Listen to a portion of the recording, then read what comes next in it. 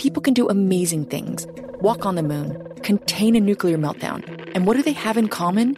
They're not in it alone. Creativity, talent, genius, it's all a team sport. We have seen what we thought was unseeable. It was a step in a direction that nobody had taken before.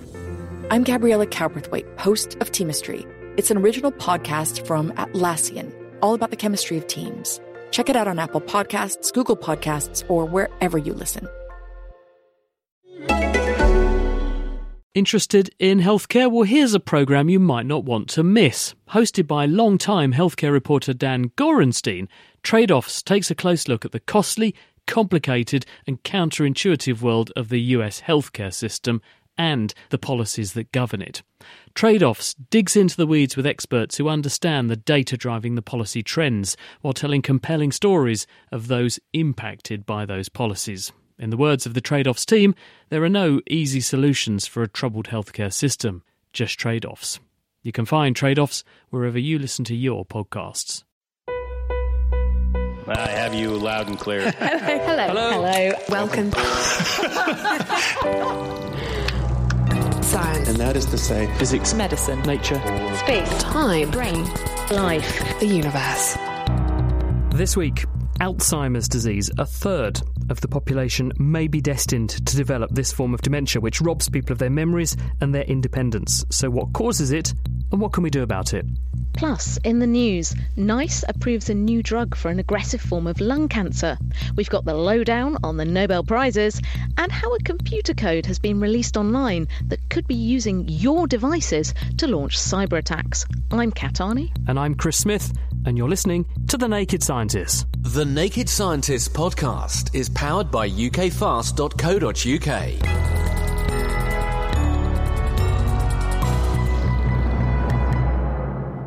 First, a new drug to combat one of the more aggressive forms of lung cancer has been approved by NICE. That's the UK's National Institute for Health and Care Excellence. It's been developed at record-breaking speed by the company AstraZeneca, and in clinical trials, almost twice as many patients responded to the new agent, called osimertinib, compared with existing chemotherapy. Cancer specialist Alistair Greystoke, one of the investigators who's been testing the new drug, told Chris how it works and who might benefit. Osimertinib is a new drug that's become available for patients with a rare type of lung cancer. It's lung cancer that's got a mutation in a protein called epidermal growth factor receptor. This protein is like a switch that turns on and then drives the cell's growth, makes it grow, make it spread, divide, cause symptoms to the patient. And this tablet, osimertinib, goes in and blocks that protein and stops the cells growing. The lung cancer cells seem to be addicted to this, what we call oncogene addiction. And so if you can block this signalling, you actually see the cancers shrinking and patients feeling better with a better quality of life. How do you work out who might benefit from it? So when patients first have their lung cancer diagnosed, then they have their cancer checked for a mutation in this protein. They can then go on to drugs that we've had for about 4 or 5 years that target this protein. But they only work for about a year and then the cancer becomes resistant. So what's neat about this new drug is we've worked out how the cancer becomes resistant. And the answer to that is it's developed a secondary mutation in this protein that blocks the binding of the drugs we used to have. So what AstraZeneca have done is develop a new drug that targets the new mutation, the new switch, and it's very effective. The other really neat thing about this tablet is that at the same time in the clinical trials where they were looking at biopsies, they were also doing blood tests to look for the presence of tumour DNA in the circulation. And they were able to show that if you can detect the tumour DNA in the circulation, it's just as good as doing a biopsy. So in fact, there's some patients now who won't need a biopsy. We'll just do a blood test and show this is how their cancers become resistant. And now we can give them this new tablet with a good chance of responding. And when someone is started on this sort of therapy, what sort of outcomes are you seeing with it? So in about 70% of patients, we're seeing what we describe as a good shrinkage, which is their tumour volume decreasing by about half. Some of the patients, we're actually seeing their cancer shrinking down so far that we're having real difficulty seeing it anymore. It doesn't work for everyone. And at the moment, we're not even sure how long it works for, but it seems to be about an average of a year. And then the cancer can unfortunately become resistant again. What about cancer that has spread to distant sites, metastasised to other parts of the body? Does it work on those distant tumours as well? Most of my patients do have metastases. Most of them present late with cancer that has already spread. What's really interesting about this drug as well is that it's very common for patients with this subtype of tumour for it to spread to the brain and to the spinal cord. And this drug seems to work very well in that setting as well. How much does it cost? So the list price is between £4,000 and £5,000 a month. It's been made available to the NHS through the Cancer Drugs Fund because NICE didn't think that the data was mature enough. We don't know how long this tablet works for to work out whether this is a cost-effective treatment. So it has 2 years approval through the Cancer Drugs Fund, and hopefully during that time we will develop enough data to show that it can improve patients' outcome and that they do live longer, and it's a cost-effective treatment to use in the National Health Service. Most of the cost, of course, comes from what's involved in developing a new drug in the first place, isn't it? Tell us about the story of the development of this one. Well, the nice thing about this is that on average before it's taken about 10 years to develop a drug through clinical trials. And that 10-year process and the cost behind it is one of the main reasons that the drugs are so expensive when they come out the other side. This drug first went into patients in 2013, and it got licensed in the US in 2015, the UK 2016. So it's only 3 years from first time in man to us having access to it in the NHS. Now, if we can do that for all our drugs, hopefully it will bring down the cost of drug development and bring down the cost when they come out the other side. Why was it so quick? I think because there was a really nice scientific rationale. You know, we knew what the basic science was. The drug is very effective, has relatively little in the way of side effects. And there's been new processes brought on by the FDA in America and the European regulatory authorities to fast-track drugs like this, which look to be very effective, so we can give them to patients as soon as possible. That's oncologist Alistair Greystoke. He's based at the University of Newcastle. This week, the top accolades in science, the Nobel Prizes, have been announced. And first, let's find out who got the Chemistry Prize. Khalil Thurloway. The Nobel Prize for Chemistry has been awarded this year to the Frenchman Jean-Pierre Sauvage, the British Sir Fraser Stoddart, and the Dutch Bernard Feringa for their work on the world's tiniest machines. You might think that computers, phones, and other gadgets have become pretty compact in recent years, but that's nothing compared to what these three scientists have achieved. Their pioneering work has led to the creation of miniature machines the size of molecules. Most molecules are held together by bonds which hold the atoms tightly together. But to make a machine, you need parts that can move relative to each other, like wheels and hinges. Sauvage took the first step when he joined two ring-shaped molecules together, like links in a chain. This structure allows the two rings to move around just like chain links would. This showed that molecules could be joined and still retain their mobility. But two linked rings aren't in themselves a particularly useful machine. Stoddart built on this idea and came up with a structure that looks and acts like a wheel on an axle. A ring-shaped molecule was able to rotate around a long, thin molecule. Stoddart had literally reinvented the wheel. Feringa then took the field a leap further still when he invented the molecular motor. This extraordinary light-powered motor has sufficient power to move objects much larger than itself. And Feringa has even designed a so-called nanocar, a four-wheeled molecular structure that can drive forwards when activated by light. The field of molecular machines, which Sauvage, Stoddart and Feringa pioneered, is still in its infancy, but its potential applications could impact every aspect of our lives. The ability to create such minuscule machines opens up a whole world of possibilities in materials, medicine, engineering, and many, many other fields. It's incredible, isn't it? But actually, it's not nearly as mind-boggling as the Physics Prize, which, as the Daily Telegraph put it, was for work so baffling it needed to be described using bagels. Yummy, yummy, science bagels. We will come back to them in a tick, but first, cyber wars. Last month saw one of the biggest malicious attacks the web has witnessed on the French internet hosting company OVH. Hackers hit the system with data requests at the rate of a terabit per second at the site, swamping the servers and causing huge disruption. Now, the code used to launch the attack has been released online. As a result, there are fears that these types of attacks could be about to mushroom. Peter Cowley, our ever-ready tech guru, is here with us to explain more. So, Peter, how did the attackers swamp the server with that much data? That's a big attack, isn't it? Yes. It's actually called a distributed denial of service attack. The distributed means it's come from various directions, and denial of service means that the server's been overwhelmed and therefore responds very slowly. So if you went onto it as a normal user, something that would probably take a second to build might take hours and hours and hours. And the amount of data you said is in the terabit level. Some of us will remember the Encyclopaedia Britannicas, which was a printed encyclopedia that was probably about 3 feet long on the shelf. Oh, school. Yes, it's only for possibly the older people because it's all online now. That actually works out at about 350 full sets of Encyclopaedia Britannicas per second being shot at the server, which actually weighs 9 tons, as it turns out. So it's a huge amount of data. This attack, so sending all these requests like, come on server, tell me stuff, that's coming from individual people's devices that have been taken over, and they might not even know it. How does that happen? What's going on there? Yes, so what they did, they scanned the internet and found 150 or so thousand webcams, not the ones that are built into a PC or laptop, and that had not had their default passwords changed. And this is the biggest lesson you can learn from today. Change your default password on these pieces of connected home kit. Then they altered the internal address to where the camera was sending its video data, to the OVH server, presumably, and so it was streaming 150,000 sets of video at the same time. That is a huge amount of data.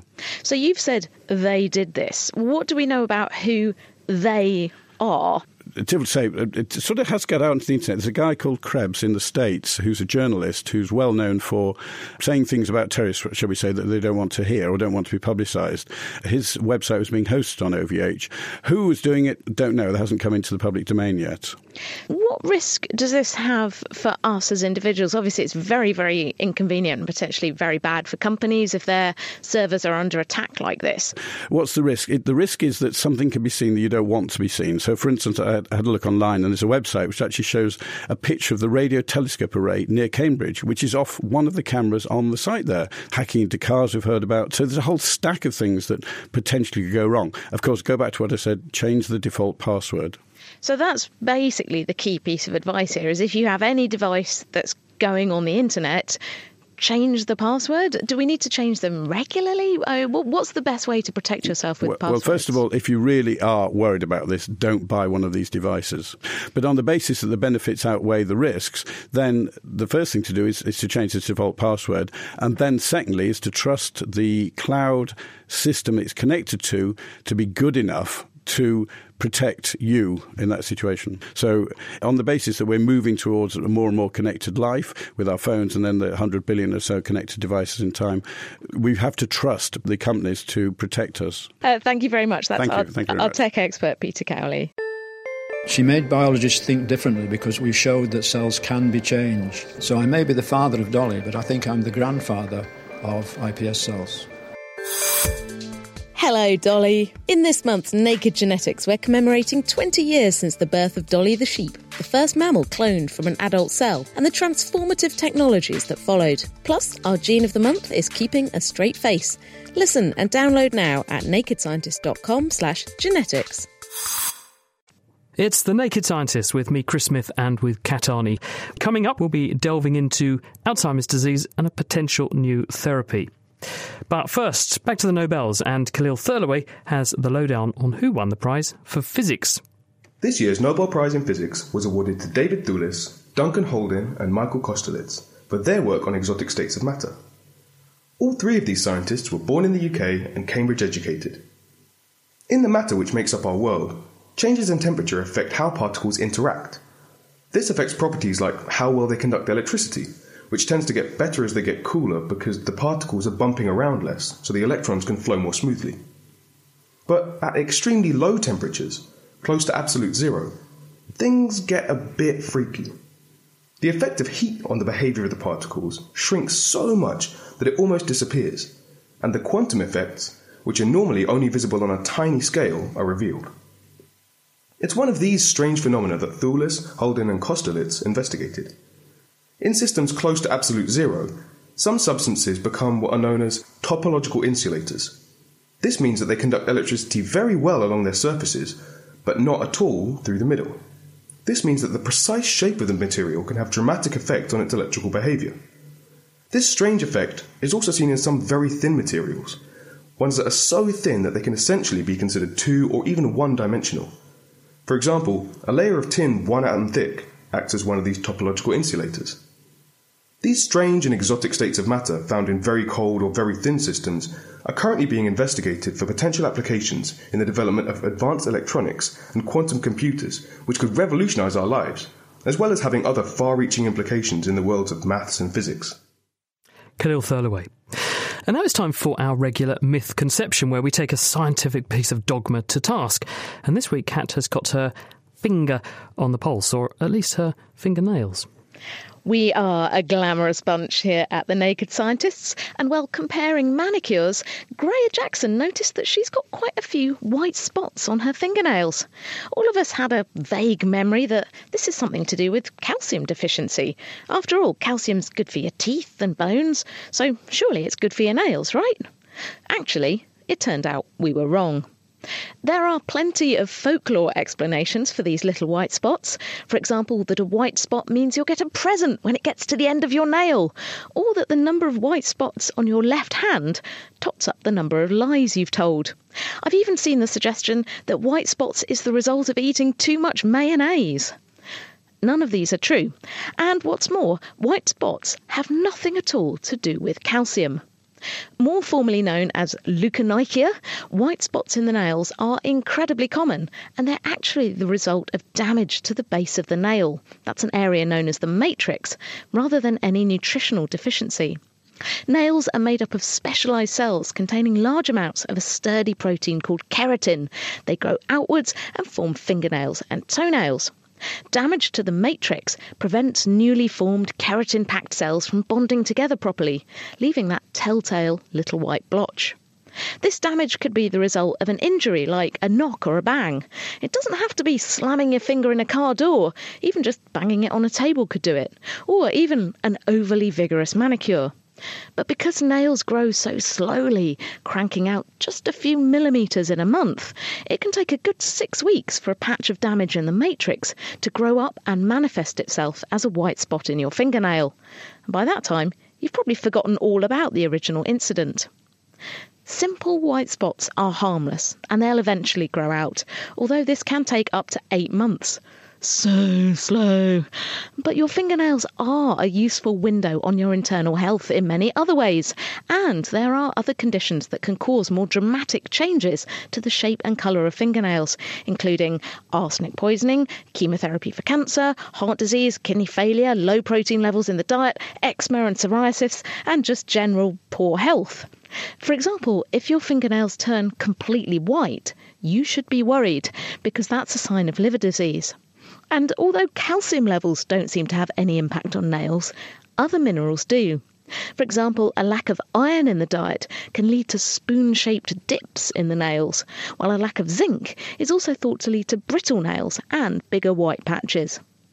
Fungal infections can cause brown or pale patches under the nails, and allergic reactions to nail products such as polishes or varnish removers can cause changes in discolouring.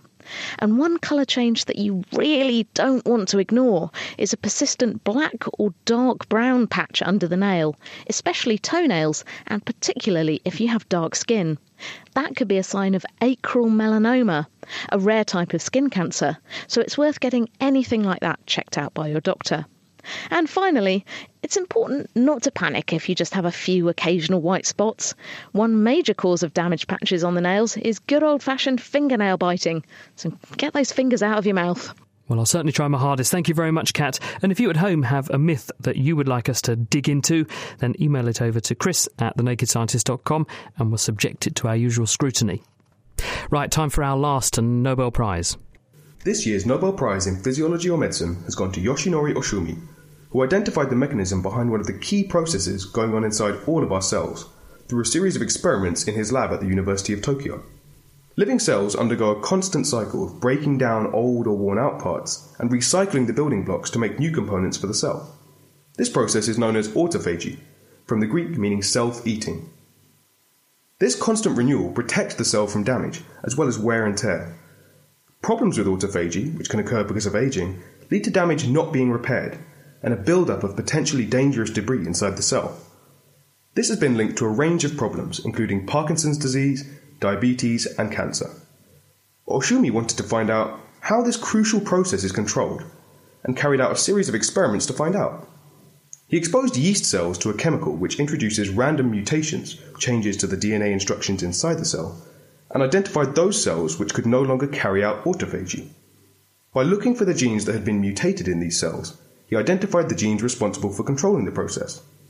In follow-up experiments, he went on to identify the proteins encoded by these genes, which actually carry out autophagy.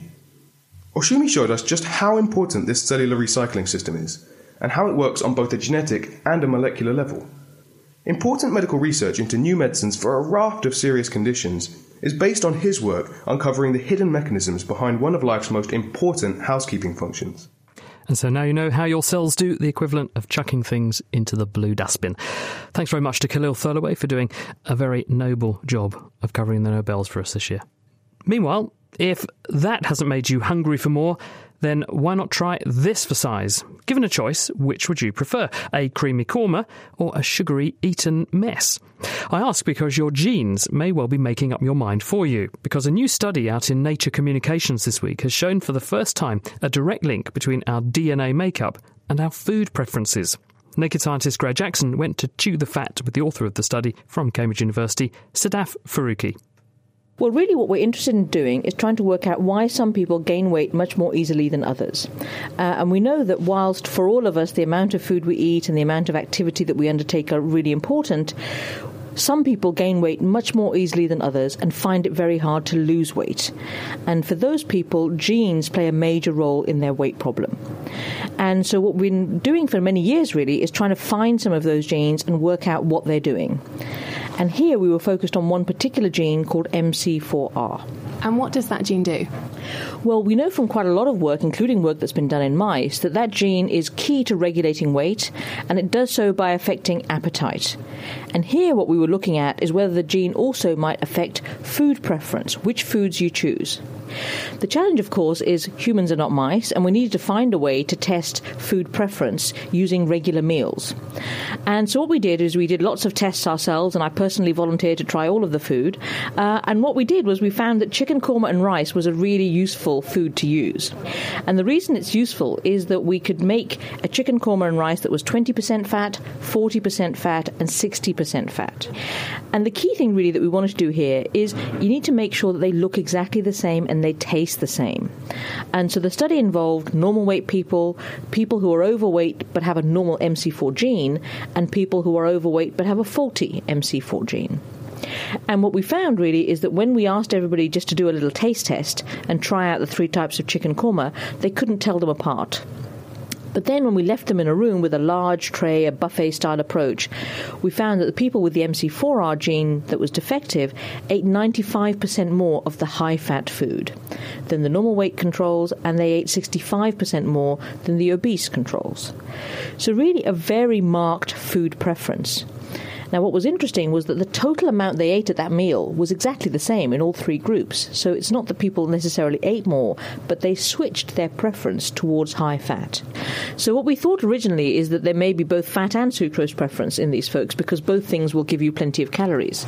Interestingly, while we were doing the study on sucrose preference, mouse data came out suggesting that the mice have less of a preference for sucrose. They don't like sugar. So we set out to test that in people as well. Originally, we tried yogurt, but that didn't work very well because nobody really liked the sweetened fruit yogurt. So we ended up with Eton mess. And what we found is that the lean people, the obese people, do what most people would do, is that they like the sweeter things. But actually, the patients with the MC4R defect actually really didn't like the high sucrose Eton mess. In fact, they hardly ate any of the Eton messes that we gave. So it suggests really that we have a pathway in the brain that can pick up the fat content of the food even when we don't realise. That's really intriguing, because you would have thought, evolutionary speaking, you want to put on as much weight as you can for those feasts and famines. Yeah. So why would you choose fat over sugar? Yeah. I think the possible explanation, but we'd have to test it, is that this pathway is there to defend us against starvation. So in people where the MC4R gene is defective, effectively that pathway is on the whole time. Their brains and their behaviour is like as if they're starving. Okay, they need food. So I think it would make a lot of sense is that if you're starving, you want to get more fat, because fat has twice as many calories per gram as carbohydrate or protein. So that bit, I think, makes quite a lot of sense. The bit that was confusing is the sucrose, because surely that's got calories in it. Why wouldn't you eat sucrose? But then actually what we thought about is that if you eat quite a lot of sucrose, you can only store a certain amount in the liver. And actually after that, it's waste. Whereas fat, of course, you can keep storing in your fat tissue. So it would make a lot of sense that if you're starving, the thing you need to eat is fat. And actually, you need to make sure that you don't waste time eating sucrose because you can't store very much of it, whereas you can store the fat. As many of us, I'm sure, know, myself included. Yeah, exactly. And I think this is what's interesting, is that whilst this finding came from studying a relatively rare group of people who have this gene problem, actually its relevance is much broader because we all have this pathway. And it's part of understanding, really, that, you know what, our biology will also influence our behaviour. Does that mean in some way we're powerless, we're predetermined to always want to put on weight? Or does this mean we can perhaps harness this and work with it a bit? So, of course, I often get asked that question. And I think the main thing is the assumption that something like eating and eating behavior is purely down to free will is something that is challenged by this research.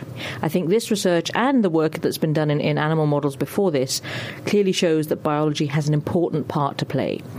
But, of course, human beings are complex creatures and we work with our environment. So there are potentially ways of modulating or controlling or influencing this behavior. So I don't really think it's deterministic, but I think it's important to recognise there's a biological component too. Sadaf Faruqi with that very digestible account. She was speaking with Greer Jackson. For many smokers across England, this October is Stoptober. That's the campaign urging people to quit smoking this month and hopefully kick the habit for life. If you are one of those brave quitters, you might take inspiration from Public Health England's recent announcement that more people are quitting than ever before. Part of this success is thought to be down to the use of quitting aids, and among them, e-cigarettes. But there have been some confusing reports about whether vaping really does help people to kick the habit. To find out more, Laura Brooks sat down with Jamie Hartman-Boyce, researcher with the Cochrane Tobacco Addiction Group and lead author of Cochrane's recent review on e-cigarettes. In Cochrane, what we do where we can is collect evidence from randomized controlled trials. And in the case of electronic cigarettes, we found 2 of these, and results when we combined them showed that the electronic cigarettes with nicotine did appear to help people quit. There are growing concerns, aren't there, about the risks associated with vaping. Based on the evidence that you've seen, how safe are they? It's a really interesting question. It's hard to quantify safety for a number of reasons, partly because we don't have long-term data. They haven't been around really for all that long, and they certainly haven't been in common use for all that long. Another issue with assessing their safety is that the devices are changing all the time. Usually these changes are for the better, but that also makes it difficult to assess. Now, when we think about electronic cigarettes, what we really are comparing them to is regular cigarettes. And everything that we do know from the evidence suggests that electronic cigarettes are really considerably safer. We didn't find any evidence of any serious side effects that were associated with their use, but the studies that we have in our review only went up to 2 years. Right, and that's an important point, isn't it? So does that mean we don't know what the long-term effects could be? We haven't seen the data on the long-term effects, but we know from our studies of cigarettes a lot of the things that happen in your body that mean in the long term those cigarettes are likely to cause disease. And when we've measured those things in users of electronic cigarettes, the studies that we found in our review found that they appeared much safer than regular cigarettes. E-cigarettes might be safer than tobacco, but does that mean they are actually safe? Some scientists have expressed alarm about certain flavourings, because while these chemicals might be harmless to eat, that doesn't necessarily mean that they are also safe to inhale. Harvard public health scientist Joe Allen. For over a decade, we've known about severe lung disease associated with inhaling flavoring chemicals because of workers in the popcorn packaging industry, many of whom developed severe and irreversible lung disease after inhaling these flavoring chemicals. In particular, one of the chemicals that got the most attention is called diacetyl or diacetyl, and we detected diacetyl in over 75% of the flavored e-cigarettes we tested. And this is the chemical that in the United States, the investigating agencies said it's highly likely that diacetyl contributed to the occurrence of fixed obstructive lung disease, also known as bronchiolitis obliterans, also known as popcorn lung. So we don't know much at all right now about the hazard associated with these flavored e-cigarettes, and that was one of the goals of our study, is to be sure that when we start talking about e-cigarettes and safety and risk, is that flavoring chemicals are part of that conversation. Joe Allen, who also believes that e-cigs should be regulated as carefully as tobacco cigarettes. But how are e-cigarettes currently regulated? Amanda Sanford works for the charity ASH, Action on Smoking and Health. Really, virtually all of the e-cigarettes that are on the market now in the UK are governed by the European Union Tobacco Products Directive. That means that there are restrictions on the limits on the amount of nicotine per product. There's essentially a ban on the advertising and marketing that crosses borders, so sort of mass media type advertising. And there are other sort of rules such as requiring a sort of health warning on them. But otherwise, they are still classed essentially as consumer products, so they are a sort of separate category. They're treated differently from tobacco products. And we heard earlier from Jamie that e-cigarettes are thought to be a lot safer than smoking tobacco, but presumably there is still some level of risk. No one is recommending that we inhale chemicals into our lungs if we can avoid it. Yes, that's a fair point. The Public Health England conducted a review of the evidence last year, which sort of complements the Cochrane review, and they found that e-cigarettes were about 95% safer than tobacco products. But you're right that there's going to be some small risk from continually inhaling a vapour, and we certainly don't know what the long-term risks are, particularly to the lungs. But we always come back to the comparator, which is tobacco smoking, because these products are not, by and large, used by non-smokers. They are being used by smokers and recent ex-smokers. And we know the harm from smoking is so great that undoubtedly e-cigarettes are a safer alternative. Amanda Sanford, so where does this leave us? We've heard the evidence that vaping is much less harmful than tobacco smoke. So if you're a smoker looking to make the switch to e-cigs, the consensus is that it's probably a good move. But consumers should also be aware that there is still some safety concerns, and future trials will be needed so scientists and policymakers can better assess the risks. But if you're quitting this October, remember there are many options out there to help you. The best place to start is to get advice from your doctor or local stop smoking service, who can help you find the best strategy to go smoke-free for life. Laura Brooks there with Jamie Hartman-Boyce, Joe Allen and Amanda Sanford.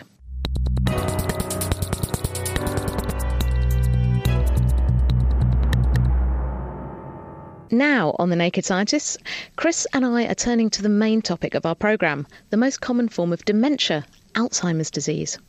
Google it and you might be led to believe that we're on the cusp of conquering one of the most puzzling illnesses of our time.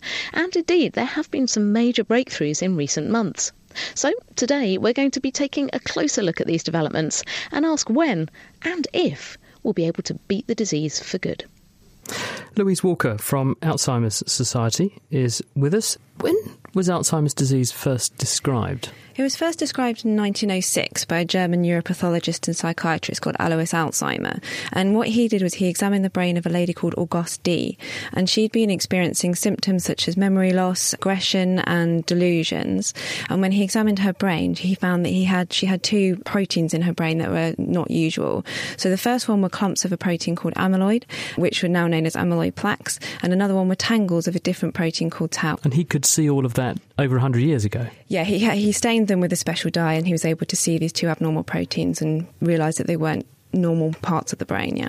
And today, what do we understand about the role of beta amyloid and these tau tangles in causing Alzheimer's? The role of these two proteins is actually not fully known. So we know that they exist in the brain of people who are affected by Alzheimer's disease, and that amyloid seems to appear first and tau appears a little bit later, and they're thought to cause damage to the cells. So amyloid appears outside of the cell and tau appears inside of the cell, and in some way they cause the brain cells or the neurons to stop working properly, and that causes them to become stressed and die. But currently the exact link between the two proteins, the way that they affect the brain cells, is not fully known. What sort of tempo does it follow then? Once you start to see these symptoms, how quickly can a person expect it to progress? It varies a lot from person to person. So people will experience these symptoms differently. So not everyone will experience the symptoms that I've described. And the prognosis and the progression of the condition varies a lot from person to person. So it depends on their age and the type of Alzheimer's that they have. So if they've got early onset Alzheimer's, they may progress faster than somebody who gets it in the slightly later stages. By early onset, you mean someone who's young when they start having the symptoms? Yeah, by early onset Alzheimer's, we mean somebody who is diagnosed before the age of 65, which Auguste was actually, she was 56 when she passed away. So it can take about or progress over 5 to 10 years, but I have heard of cases of people living with it for over 20 years. At the moment, what can we do for someone who has this? At the moment, if somebody is experiencing memory problems, we will encourage them to go and see their GP and to get a diagnosis, because a lot of people feel that they don't want to, or they think there's nothing that can be done. But if they go to their GP, you will have the comfort of having a diagnosis, and there are some treatments that can be given to that person. They don't treat the underlying causes of the condition, but they do help to manage the symptoms for a short period of time. Now, can you just define, because I think some people may be worried about what we call memory loss, because I went out this morning and I forgot to pick up my keys. That doesn't mean I've got Alzheimer's disease. So what do we define as memory loss in this context?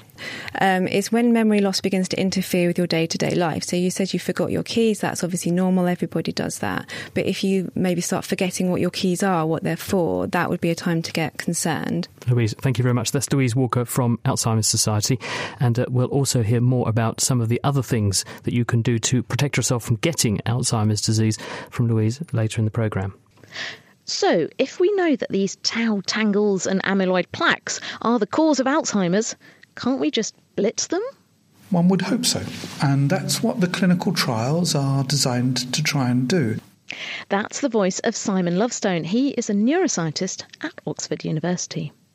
We now know how the amyloid that forms the plaque gets formed, and there have been drugs designed to prevent that formation, or indeed to clear that plaque once it's already formed. They've gone through clinical trials. So far, none of those clinical trials have worked. I think there's a different reason why they haven't worked. I don't think it's just because the drugs are no good. What is that reason? You can't give me that teaser and not tell me. The trials are done too late. So one other thing, and this is surprising, we didn't know this until a few years ago, but those plaques and tangles start to form 10, perhaps 20 years before there are any clinical symptoms. So this is not doctors not picking up dementia. That's another problem. There is no dementia. There are no clinical symptoms. And that's probably because the brain is such an amazing organ. It's plastic. It's able to cope with a certain amount of damage without causing symptoms. So there's this long period, up to 20 years, where the disease is happening, but there are no symptoms. Now, the trials, they're done in people with dementia.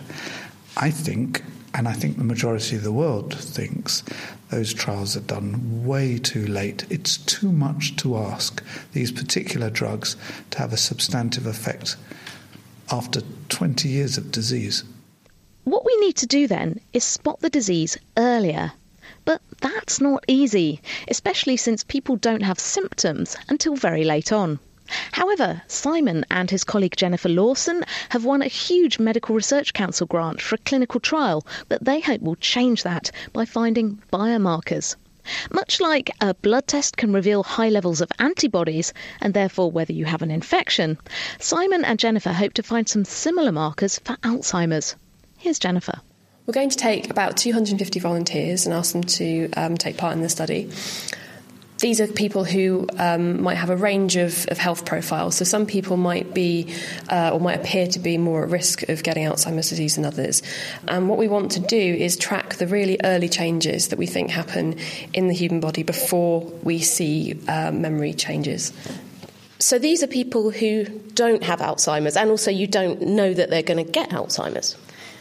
That's right. We don't know if they're going to get Alzheimer's. At the moment, we know there are various genetic factors that make somebody more at risk of getting Alzheimer's, but we know that's not the whole picture, and we urgently need to find other ways of tracking Alzheimer's well before people end up with memory problems, so that we can target treatments at people at that stage, and we can run clinical trials in that population as well. And that's the stage at which we think it's most likely to make a difference to people's lives. So with this study, you've got this 250 people.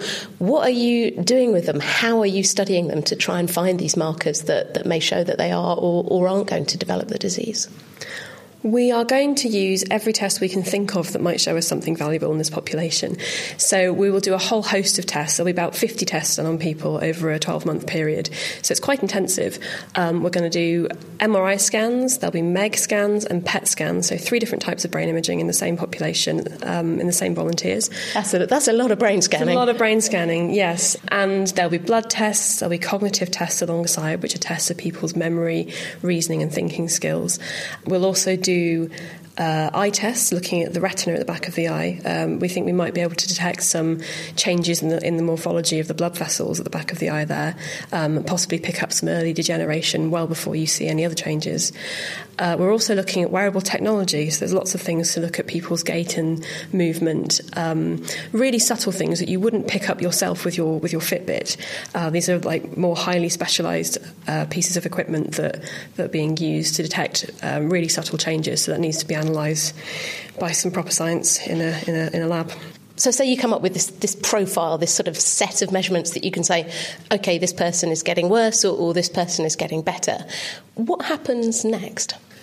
Once we have a set of biomarkers that we're quite confident will show us how someone is progressing with Alzheimer's disease, we can then start to trial Alzheimer's drugs in a more effective way. In recent years, 99% of clinical trials in treatments of Alzheimer's disease have failed. It might be that many of those drugs actually would be effective if only we could target people at the right time. So we might be able to retest some of those compounds that previously haven't worked, or we might be able to generate new compounds at the areas that we have picked up from this trial. If we can pick up the disease much earlier on, then could we also screen for it? I put this to Simon Lovestone as my grandmother had Alzheimer's and I was keen to know if I or my parents could be tested. The short answer to that is no. And I'm not sure that we'd want something either. Right now, we don't have any drugs for dementia. And really, you don't really want to screen until you've got something you can do if you find out you screen positive. We are, though, trying to work on tests or biomarkers for dementia. The reason why we aren't those is not to screen populations, but to help in the diagnostic process.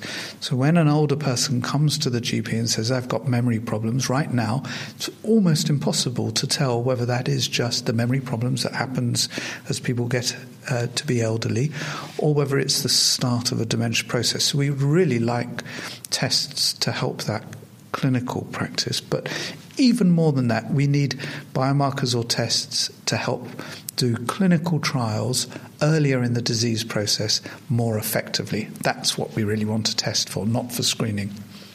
Simon Lovestone, and also we heard from Jennifer Lawson. They're both from the Department of Psychiatry at the University of Oxford.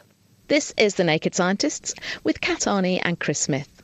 Today, we're taking a look at Alzheimer's disease. And now, let's turn to some exciting-looking developments in drug discovery.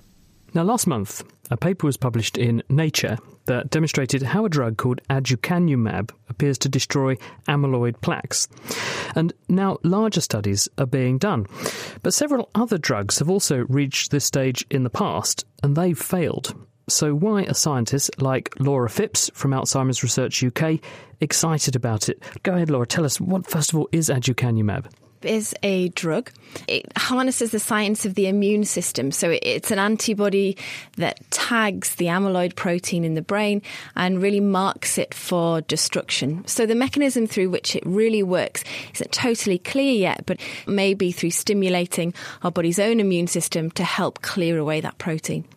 How do the antibodies get made and how do they get into the patient? So they're given by a monthly infusion. This is what we call passive immunotherapy. So rather than giving somebody the amyloid protein themselves and letting their immune system do all the work. Like a vaccine? Yeah, the antibody itself is made externally. It's pre-made and it's given by a monthly infusion. So the effects are shorter term than a one-off injection. So it would involve somebody going for monthly injections of that antibody treatment. Now, the blood is kept separate from the brain, so have we any idea how this antibody given into the bloodstream can affect what goes on in the brain and get rid of this protein we don't want? So you're right, the brain is a really protected area, and it has what we call the blood-brain barrier that's really selective about what goes in and what goes out. And that's why drug development in Alzheimer's has been such a challenge, because not only have you got to find a drug that hits your target, but you've got to find one that goes into the brain as well. But the research suggests that this drug and others in development are able to do that. They are able to clear this protein out of the brain, and we need to then see whether or not that's effective and whether that has a benefit for patients. Now, when you say whether it's effective, you mean as in we know it gets the stuff out of the brain, but whether that makes a difference for the outcome in the patient? Yeah, exactly. Amyloid has been in researchers' sights for many years as potentially the idea that if you could stop the buildup of amyloid, you could slow or halt the progression of Alzheimer's disease. And we've heard, in previous interviews on the show tonight that actually there have been some quite high-profile failures in this area where perhaps the drugs have been able to look like they're clearing the protein, but that hasn't benefited patients. And so we really need to try and understand whether or not we're hitting the right target, whether just the timing is wrong. What's the evidence that it will work?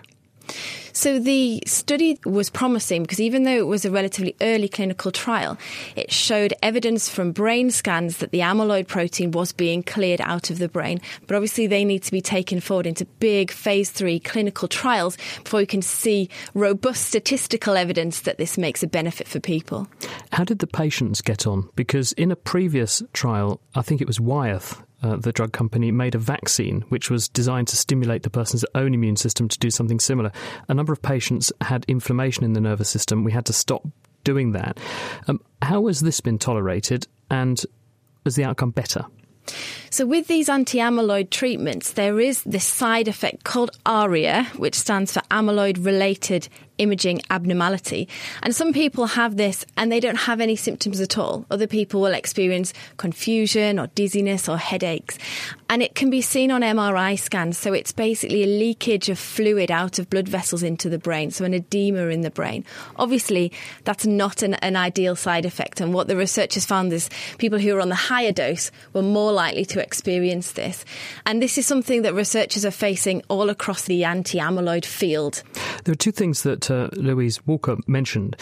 One is that people begin to accumulate this stuff long before they actually have any symptoms. And the other is this protein tau, which Alois Alzheimer also spotted in the brains of people who have the disease. Now, A, do we need to start the treatment very early in order to defer the build-up in the first place before it does damage? And 2, what about the tau? Yes, that's a really good question. Amyloid has been the major player in drug discovery because of some of those very early discoveries and genetic discoveries that have really heavily implicated amyloid as driving Alzheimer's disease. But then in recent years, scientists have understood that actually amyloid may just be a trigger. It may be a judge and not an executioner, and perhaps tau plays that ultimate role. But that means that because the focus for a long time has been on amyloid, those anti-amyloid treatments are much further through development. And so we are seeing tau treatments come through the pipeline of drug discovery, but they're not as advanced as amyloid. But the advantage of tau against amyloid is that we know that amyloid is one of the first changes in the brain. It's one of the earliest changes in the brain. And so some of the clinical trials with anti-amyloids potentially have failed because they haven't been given early enough. So in order for them to really work, you'd have to find people in the very earliest stages of Alzheimer's disease, which then gives a diagnostic challenge. How do we find these people? That's Laura Phipps from Alzheimer's Research UK.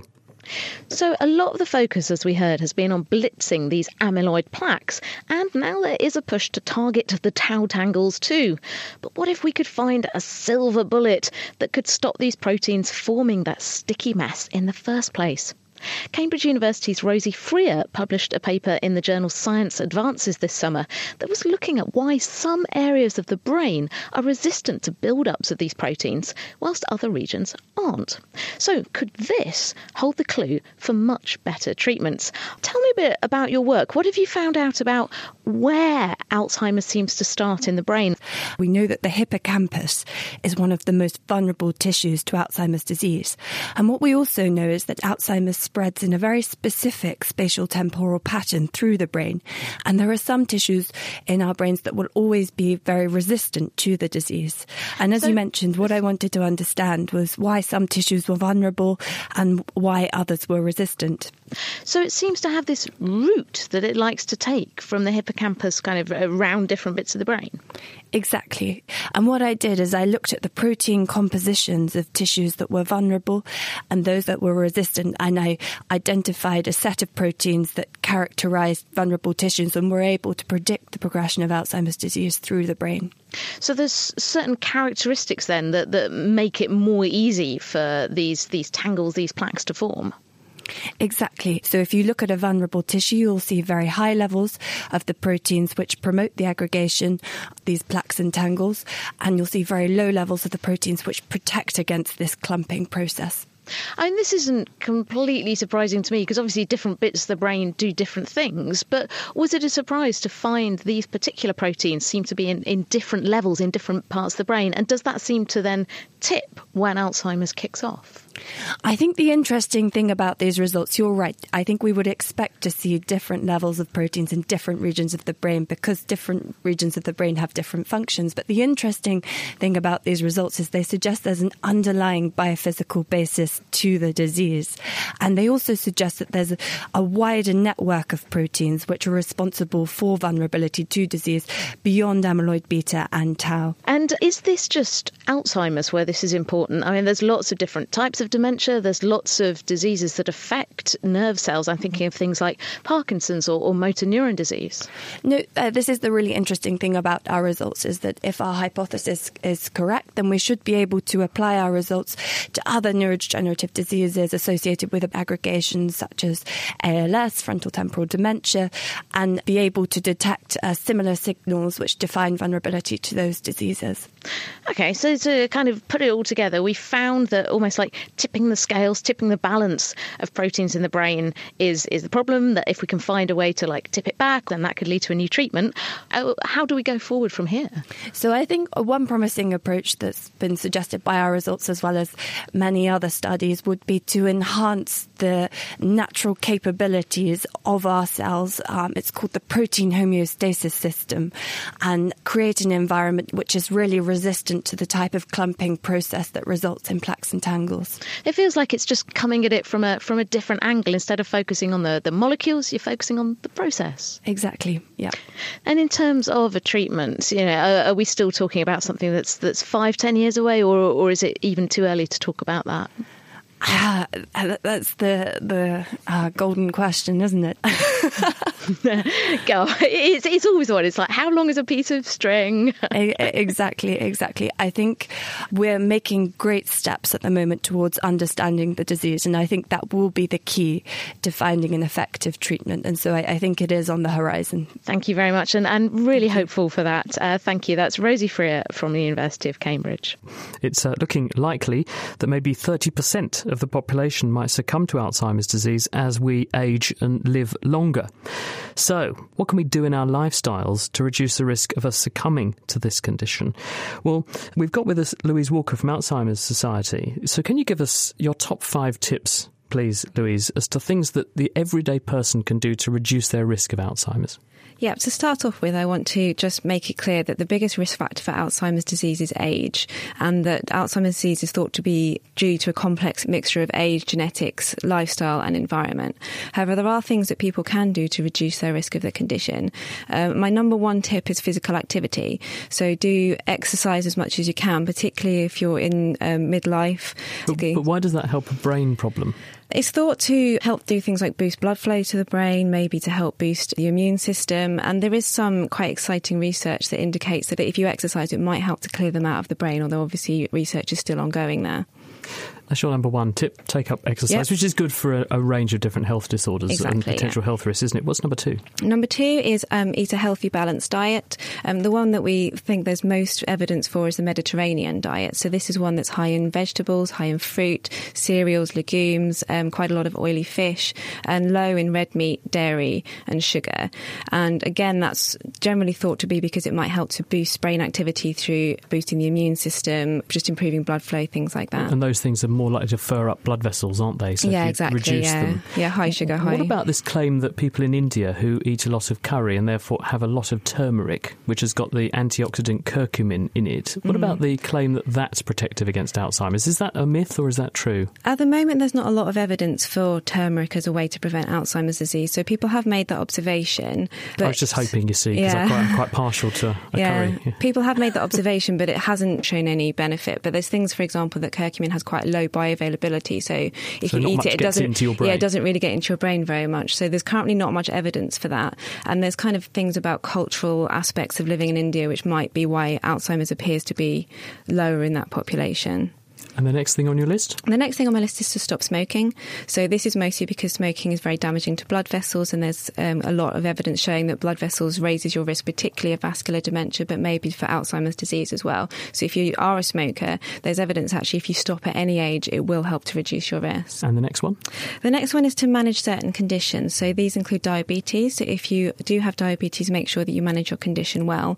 And another condition that you should keep in check is high blood pressure, because high blood pressure, again, it increases your risk of dementia, particularly vascular dementia, possibly Alzheimer's disease as well. So if you know you have one of these conditions, make sure you manage them, make sure you get your blood pressure checked regularly, particularly, again, if you're in middle age, when you're most vulnerable to these processes that cause Alzheimer's disease.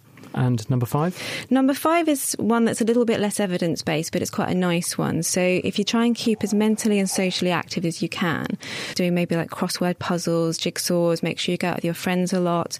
There's a few specially tailored brain training games that lots of trials have been happening now, and they're starting to show that maybe there's some evidence that if you do these on a regular basis, that you might be able to reduce your risk of dementia. I should point out these are very particular games made by scientists, not your average kind of brain training computer game. It works in mice, though, and rats, doesn't it? If you give them a rich environment in which to grow and you give them toys to play with, they succumb to these sorts of brain-eroding illnesses at a later date than if they have a boring existence with less mental stimulation.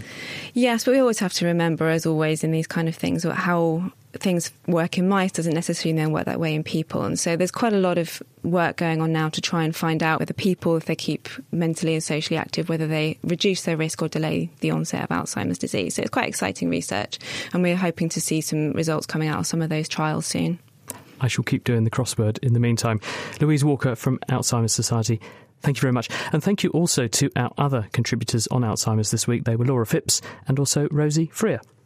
I am certainly going to try and keep my brain as active as possible, as have we with the question of the week. Now, to finish the show, Connie Orbach's been all in a lather with Dale's question. The Naked Scientist's Question of the Week, brought to you in association with the How to Wisman Foundation, supporting science and education from Alpha to Omega.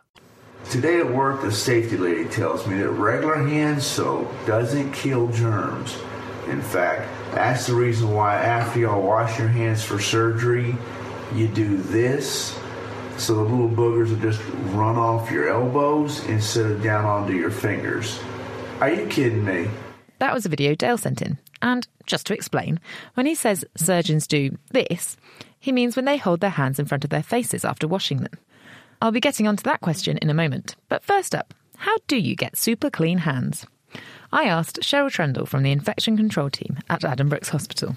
When you're talking about hand washing, the important things to know are when to do it, what sort of soap or what agent to use to wash your hands, and how you do it. And really, of those three, the most important is the good technique, so it's how you do it. Any soap will be sufficient, any soap will work, but it's important that you cover all the surfaces of your hands and you do it for the required length of time. And you need to do it before you touch a patient and after you've touched a patient. The required length of time? I always thought that just depended on how much of a rush I was in.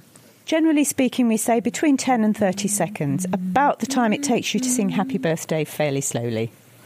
So far, Dale, it sounds like your cleaning lady may have been telling porkies. What about that gesture, though? It's just so that they're not tempted to touch anything.